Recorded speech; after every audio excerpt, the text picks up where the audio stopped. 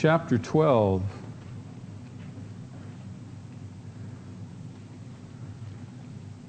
If you don't have a Bible, feel free to look on with somebody.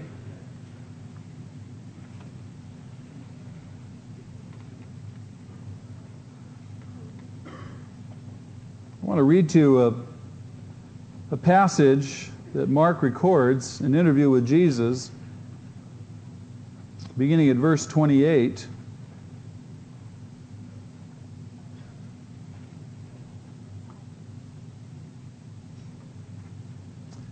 Mark says that one of the teachers of the law came and heard them debating. He heard Jesus and the Pharisees and the other leaders and the Sadducees debating. Now, this is the last week of Jesus' life. He's come into Jerusalem, and there's much conversation, much discussion, much debate going on this last week in his life, much teaching. And so one of the teachers of the law, one of the scribes, come, noticing that Jesus had given them, meaning the Sadducees, a good answer in response to their question. He's going to ask them a question. He says, of all the commandments, which is the most important? Now remember, the Jews had over 600 commandments that they were required to keep in their law. And so he's saying, which is the most important of all these commandments? Which is the most important? And Jesus' response is the most important one, and he quotes from the book of Deuteronomy and then again from the book of Leviticus. He says the most important one is this: Hear, O Israel, the Lord our God, the Lord is one. Love the Lord your God with all your heart, with all your soul, and with all your mind, and with all your strength. And the second is this: love your neighbor as yourself. There is no commandment greater than these two. Now you remember in another place Jesus says the whole law, all the commandments hang on these two laws. Love God and love your neighbor. Well said, teacher, the man replied. You are right in saying that God is one and there is no other but Him. To love Him with all your heart, with all your understanding, with all your strength. And to love your neighbor as yourself is more important than all the burnt offerings and the sacrifices. And then Jesus saw that he had answered wisely. And he said to him, he said to the teacher, you are not far from the kingdom of God. Now I want to take that last phrase and I want to talk to you about this. Jesus' statement, you are not far from the kingdom of God. And I want to ask you this question. How close is close enough? How close can we get to the kingdom of God? You know, there's an old saying, and I'm sure many of you are familiar with it. Close only counts in horseshoes and hand grenades. Right? I mean, close is a good thing in horseshoes, and it can be a good thing in hand grenades, depending on which end you're at with the hand grenade. But we're not playing horseshoes, and we're not throwing hand grenades. And so we want to ask ourselves, how close is close enough? There's another old saying, and this is a little bit different than the first. Close, but no cigar. Close, but no cigar. So what if you almost scored the touchdown? So what if you almost closed the deal? So what if you almost got the sale? So what if you almost passed the test? I came close. I was up there to bat and I almost hit the ball. I threw the pass and I almost completed it. I took the test and I almost passed it. I almost closed that deal. Close, but No cigar. No cigar. And on it goes, doesn't it? There are many who are close to the kingdom of God. There are many who are close to the kingdom of God, but close is not enough. Jesus, in his response to this teacher of the law, recognizes the teacher of the law has a grasp on some very, very important truths. He says, you're close. Oh, you're close. But no cigar yet. There are many who are close to committing themselves and committing their lives to Jesus Christ. But as yet they've not done so. Close is not enough. There are many who are seeking God. Lots and lots of people. I read a survey just recently in a journal talking about the Gallup poll, the number of people in America who profess to be Christians. Tremendous percentages. Lots of people close. Lots of people close. Lots of people seeking God. Lots of people investigating the Bible. Some of you have come tonight on the invitation of a friend or relative to investigate the church, investigate the prospect. Maybe church might have something for me. That's not a bad motivation. First time I came to church because I was looking for distributors for my Amway business. Now look what God did to me.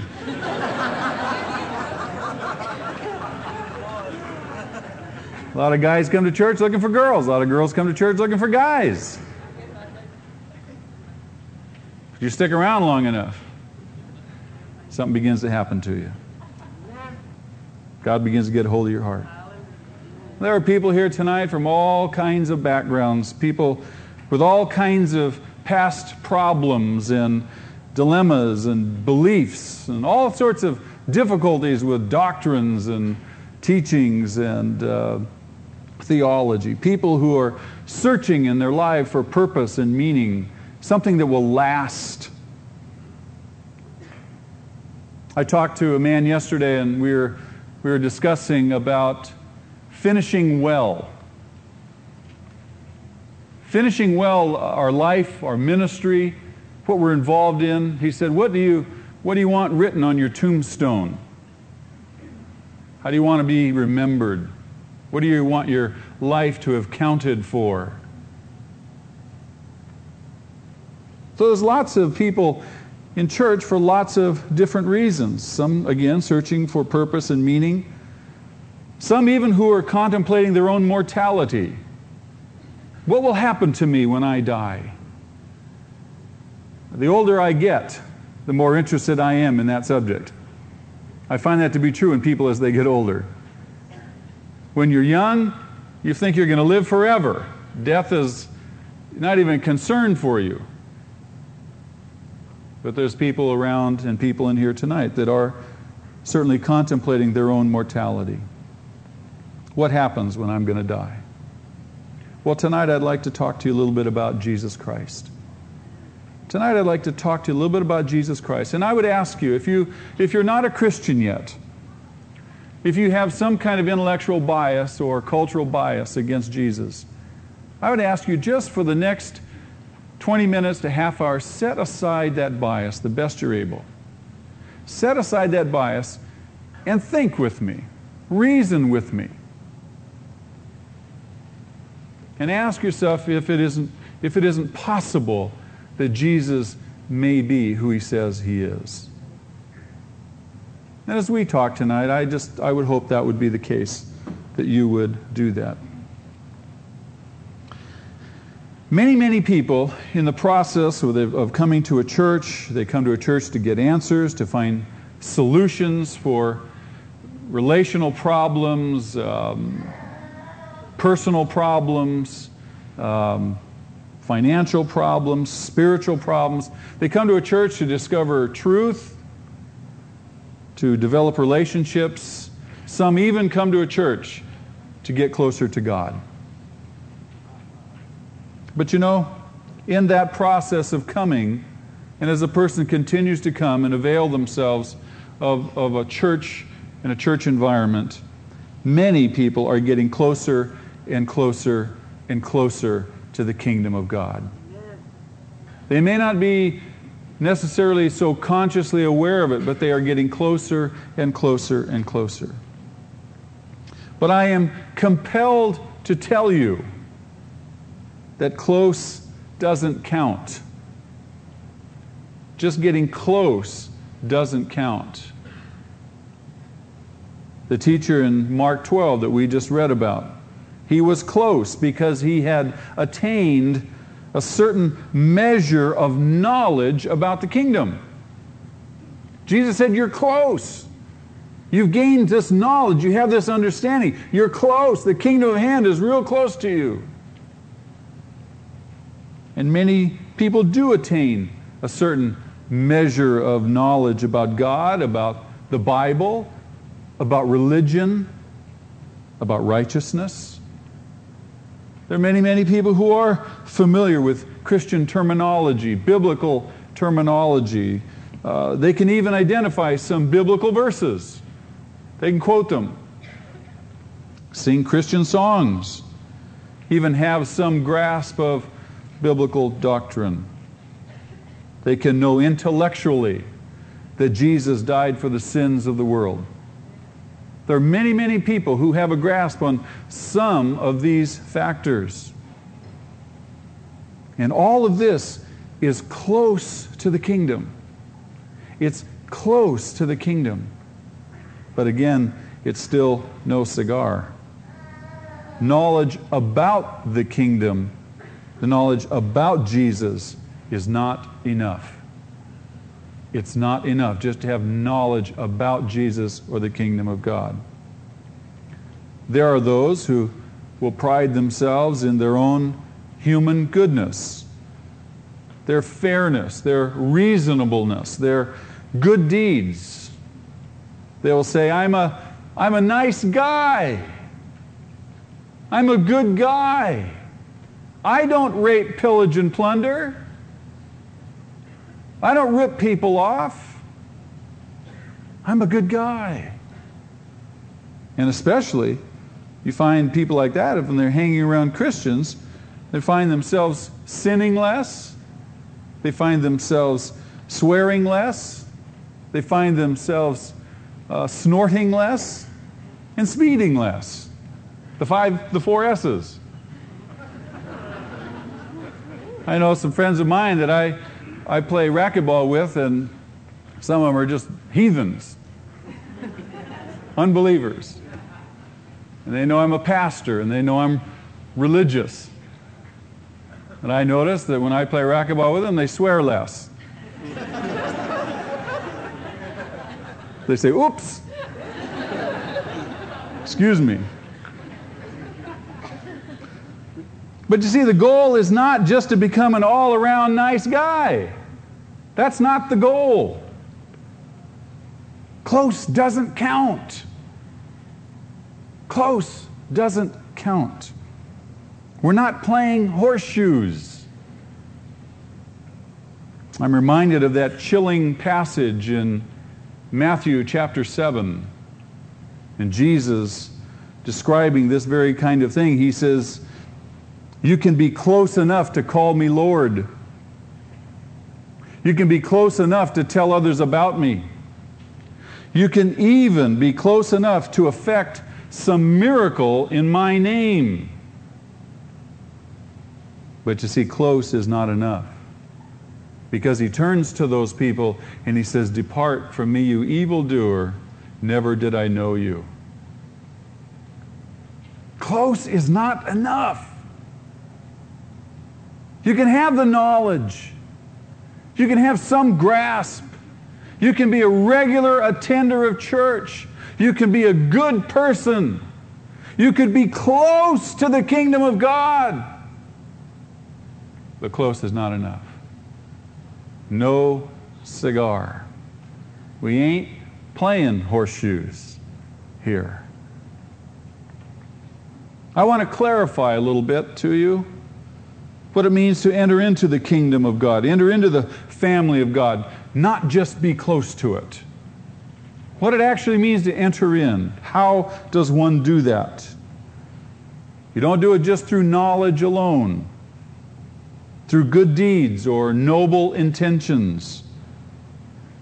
But the big word, here it is, here it comes. Here's the word. Here's how you enter in. Faith. By faith. Let me give you a contemporary word. Trusting. Trusting. You enter into the kingdom of God. You enter into a relationship with God by trusting. By trusting. What do you mean by that? Well, let me illustrate it by an old story I heard. This story has always fascinated me, and it fits wonderfully here. I heard this a few years ago, and the person who told it to me purported to me that it was a true story. I don't know how true it is, but it certainly is an interesting illustration. The story goes that many, many years ago, a cable was stretched from the United States side to the Canadian side across Niagara Falls. Some of you guys have heard the story. That somebody stretched a cable across the falls from the U.S. side to the Canadian side. And a famous tightrope walker announced that he was going to walk across that cable from the American side to the Canadian side. And he was going to do so on a certain day. Well, on that day, hundreds and hundreds of people gathered on both sides because this has been advertised, been in the newspaper, been on the news. You can imagine lots and lots of curiosity seekers would gather to see if this fellow would actually even show up. Well, he showed up. And sure enough, according to his claim, at the appointed hour, he stepped out on that cable and he began to traverse the chasm on that cable. Very carefully, I imagine. Wind's blowing, the falls crashing beneath him, the spray certainly rising up. And here he is on this cable walking across to the Canadian side. Well, he went across, he made it. He turned around and he walked all the way back. And the people just were hysterical. They applauded and they were cheering, and he did it and he smiled, and they thought, well, this is it. This is the end of the show. And he says, nope. He took out a blindfold. He covered his eyes and he told the crowd, he says, do you think that I can do it blindfolded? Now, of course, what's the crowd going to say? They don't have anything to risk. Yeah, sure you can do it. Go for it. We want to see this one. Right? So he started. He walked out on that cable blindfolded all the way across. He made it. He got to the other side. He asked the other people on the other side. He says, do you think I can make it back? What do you think they said? Sure, go for it. And so he made it back.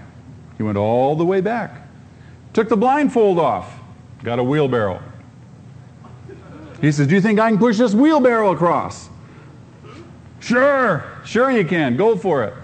He took the wheelbarrow, he pushed it all the way across, all the way back. He got back and he said, do you think I can push the wheelbarrow across? Blindfolded. Now, by this time, the crowd was in a frenzy. They were incredibly amazed. This guy, and they're thinking, I'll push a wheelbarrow blindfolded. And they're shouting, they're saying, go for it. Each side now, by this time, has got their own cheerleader. You know how somebody always emerges from the crowd and starts leading the cheers? Each side's got their cheerleader, and the cheerleader's saying, go for it, go for it, go for it. They want to see this guy cross the chasm, blindfolded, pushing a wheelbarrow. Then he turned to the crowd and he said, before I go, he said, you are really confident that I'm going to make it, right? And they said, oh, go for it, yeah. He says, all right, now, I need a volunteer to get into the wheelbarrow. I'll push him across, and I'll push him all the way back. Step right up. What are we talking about here? Trust, aren't we? I mean, it's one thing to stand off and say, yeah, go for it. Woo, that's great. I believe you can do it. It's a whole other thing to get into the wheelbarrow. That requires what? Trust. Trust. I'm going to trust this guy. It requires a certain amount of trust. I want you to keep that illustration in mind for just a second.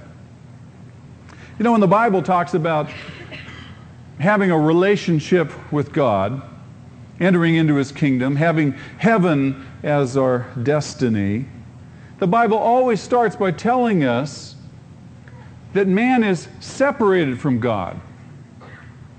That man is separated from God. And we can use this picture of these two cliffs, if you will, with this cable and the illustration we just looked at. We can use it as an example. You see, God is on one side of the chasm, man is on the other side of the chasm, separated, and there's a cable connecting the two. You get the picture? There's a cable that goes across. Now, the reason that we're all over on this side is because the Bible says that all men have sinned and fallen short of God's glory. Romans chapter 3, verse 23. Every man is a sinner. You see, this book is a book about relationships. It's a book about the restoration and the healing of relationships. God wants to restore the relationship that man had with Him at one time. God wants to restore and heal man internally so he can have a relationship with Himself. God wants to restore and heal the relationship between other men. Certainly our world needs that. And finally, God wants to bring a substantial measure of healing between man and his relationship with his environment. You see, all four of those relationships are terribly, terribly broken, terribly hurting. But God is in the healing and restoring business. But all those other relationships can't be affected significantly and substantially enough unless this relationship is restored.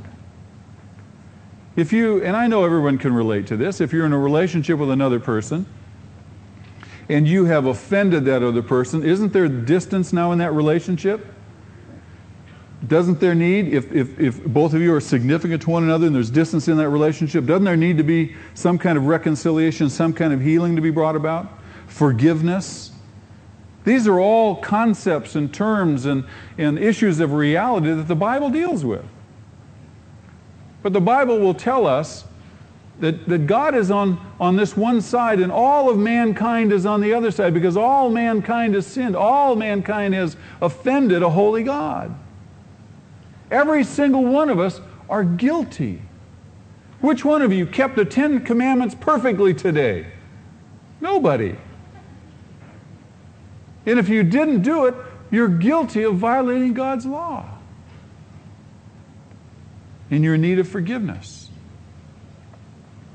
Now, I need to say something here. God does not send people to hell. Some people will say to me, well, I can't believe in a God who'd send people to hell. He doesn't send, He's trying to rescue them from hell. He's trying to rescue them from hell. Every human being is born full of a disease called sin that automatically separates them from God, and every human being is born already headed to hell. God's saying, stop, let me save you from that. If you take a little baby is born, and that parent doesn't take any intervention, doesn't move to intervene in the life of that child, doesn't seek to train it up, doesn't seek to educate it or anything, no redemptive kind of activity in that baby's life as that child grows up, that child will grow up to be a psychopathic maniac, a homicidal fool. No limits in its life. But the parent must take interventive tactics in that child's life to train it up, to guide it, to save it from that kind of oblivion. That's automatically where a child is going. You ask any psychologist, a psychiatrist, sociologist, ask any police officer, and he'll tell you that people with those kinds of backgrounds are people that no one took the time to nurture them and to direct them and to save them from what lay in the future. The same thing is true of God.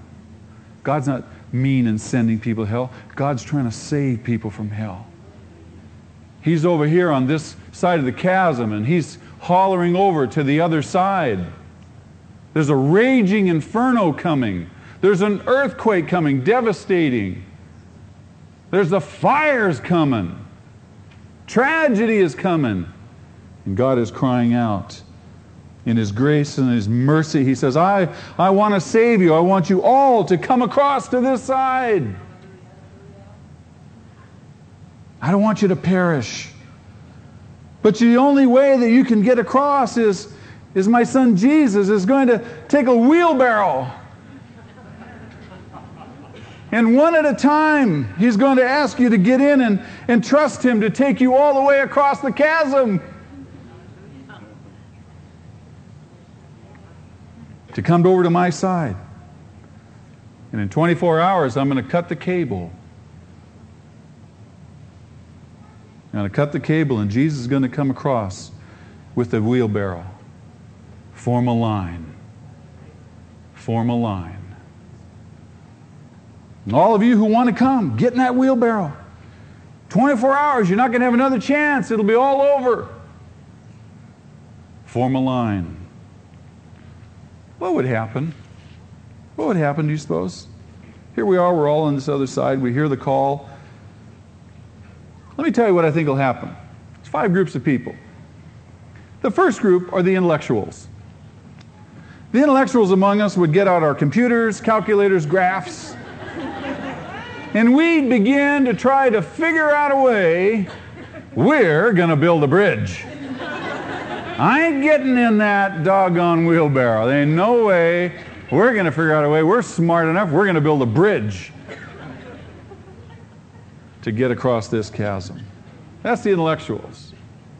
The second group are the aggressive self-starters. These are the ones who tear off their shirts, tear off their shoes, they go down and they test the currents of the water to see if they can swim across before the currents rush them over the falls. They're not going to get in that wheelbarrow either. They're not going to trust Jesus. And then, of course, there's the hard-hearted ones who say, I think God is bluffing. I think there's all kinds of ways to get across, and I don't really believe that there's a 24-hour limit. So I'm going to just go about my life and not worry about it. I think God is bluffing. And of course, there's the hustlers, the wheeler dealers. These are the guys, these are the types that always are looking for an angle, always looking for a way. They're the ones who are going to be out trying to charter a helicopter. And then lastly, there are the timid types. They're the timid types. They're going, oh no, I can't get in the wheelbarrow. I don't know what I'm going to do. They're hiding in the bushes, chewing on their fingernails, scared out of their wits. The timid types. And all the time, Jesus is standing there saying, just form a line. Just form a line. Trust me. Just trust me. I'll take you across. I'll take you across. And all the time, time's ticking away. It's getting later and later and later. Pretty soon, someone decides to try Jesus. Someone steps forward out of the crowd and says, I got nothing to lose, really. I mean, the fire's coming. Somebody is going to be the first one. They're going to come up. They're going to look in His eyes. They're going to see His love. They're going to look at His hands. They're going to look at His feet. They're going to see the calluses and the wounds. And that person is going to climb into the wheelbarrow. Can you imagine the hush of the crowd as they stand back and they watch that first person get in that wheelbarrow? He's going to get in that wheelbarrow. He's going to say, Jesus, I'm going to trust you. You're my only hope. Take me across. Take me across. And Jesus would turn that wheelbarrow around, and that person would be white-knuckling it all the way across. Can you dig it? Man, that person is going to be scared out of his mind. Trusting is so hard.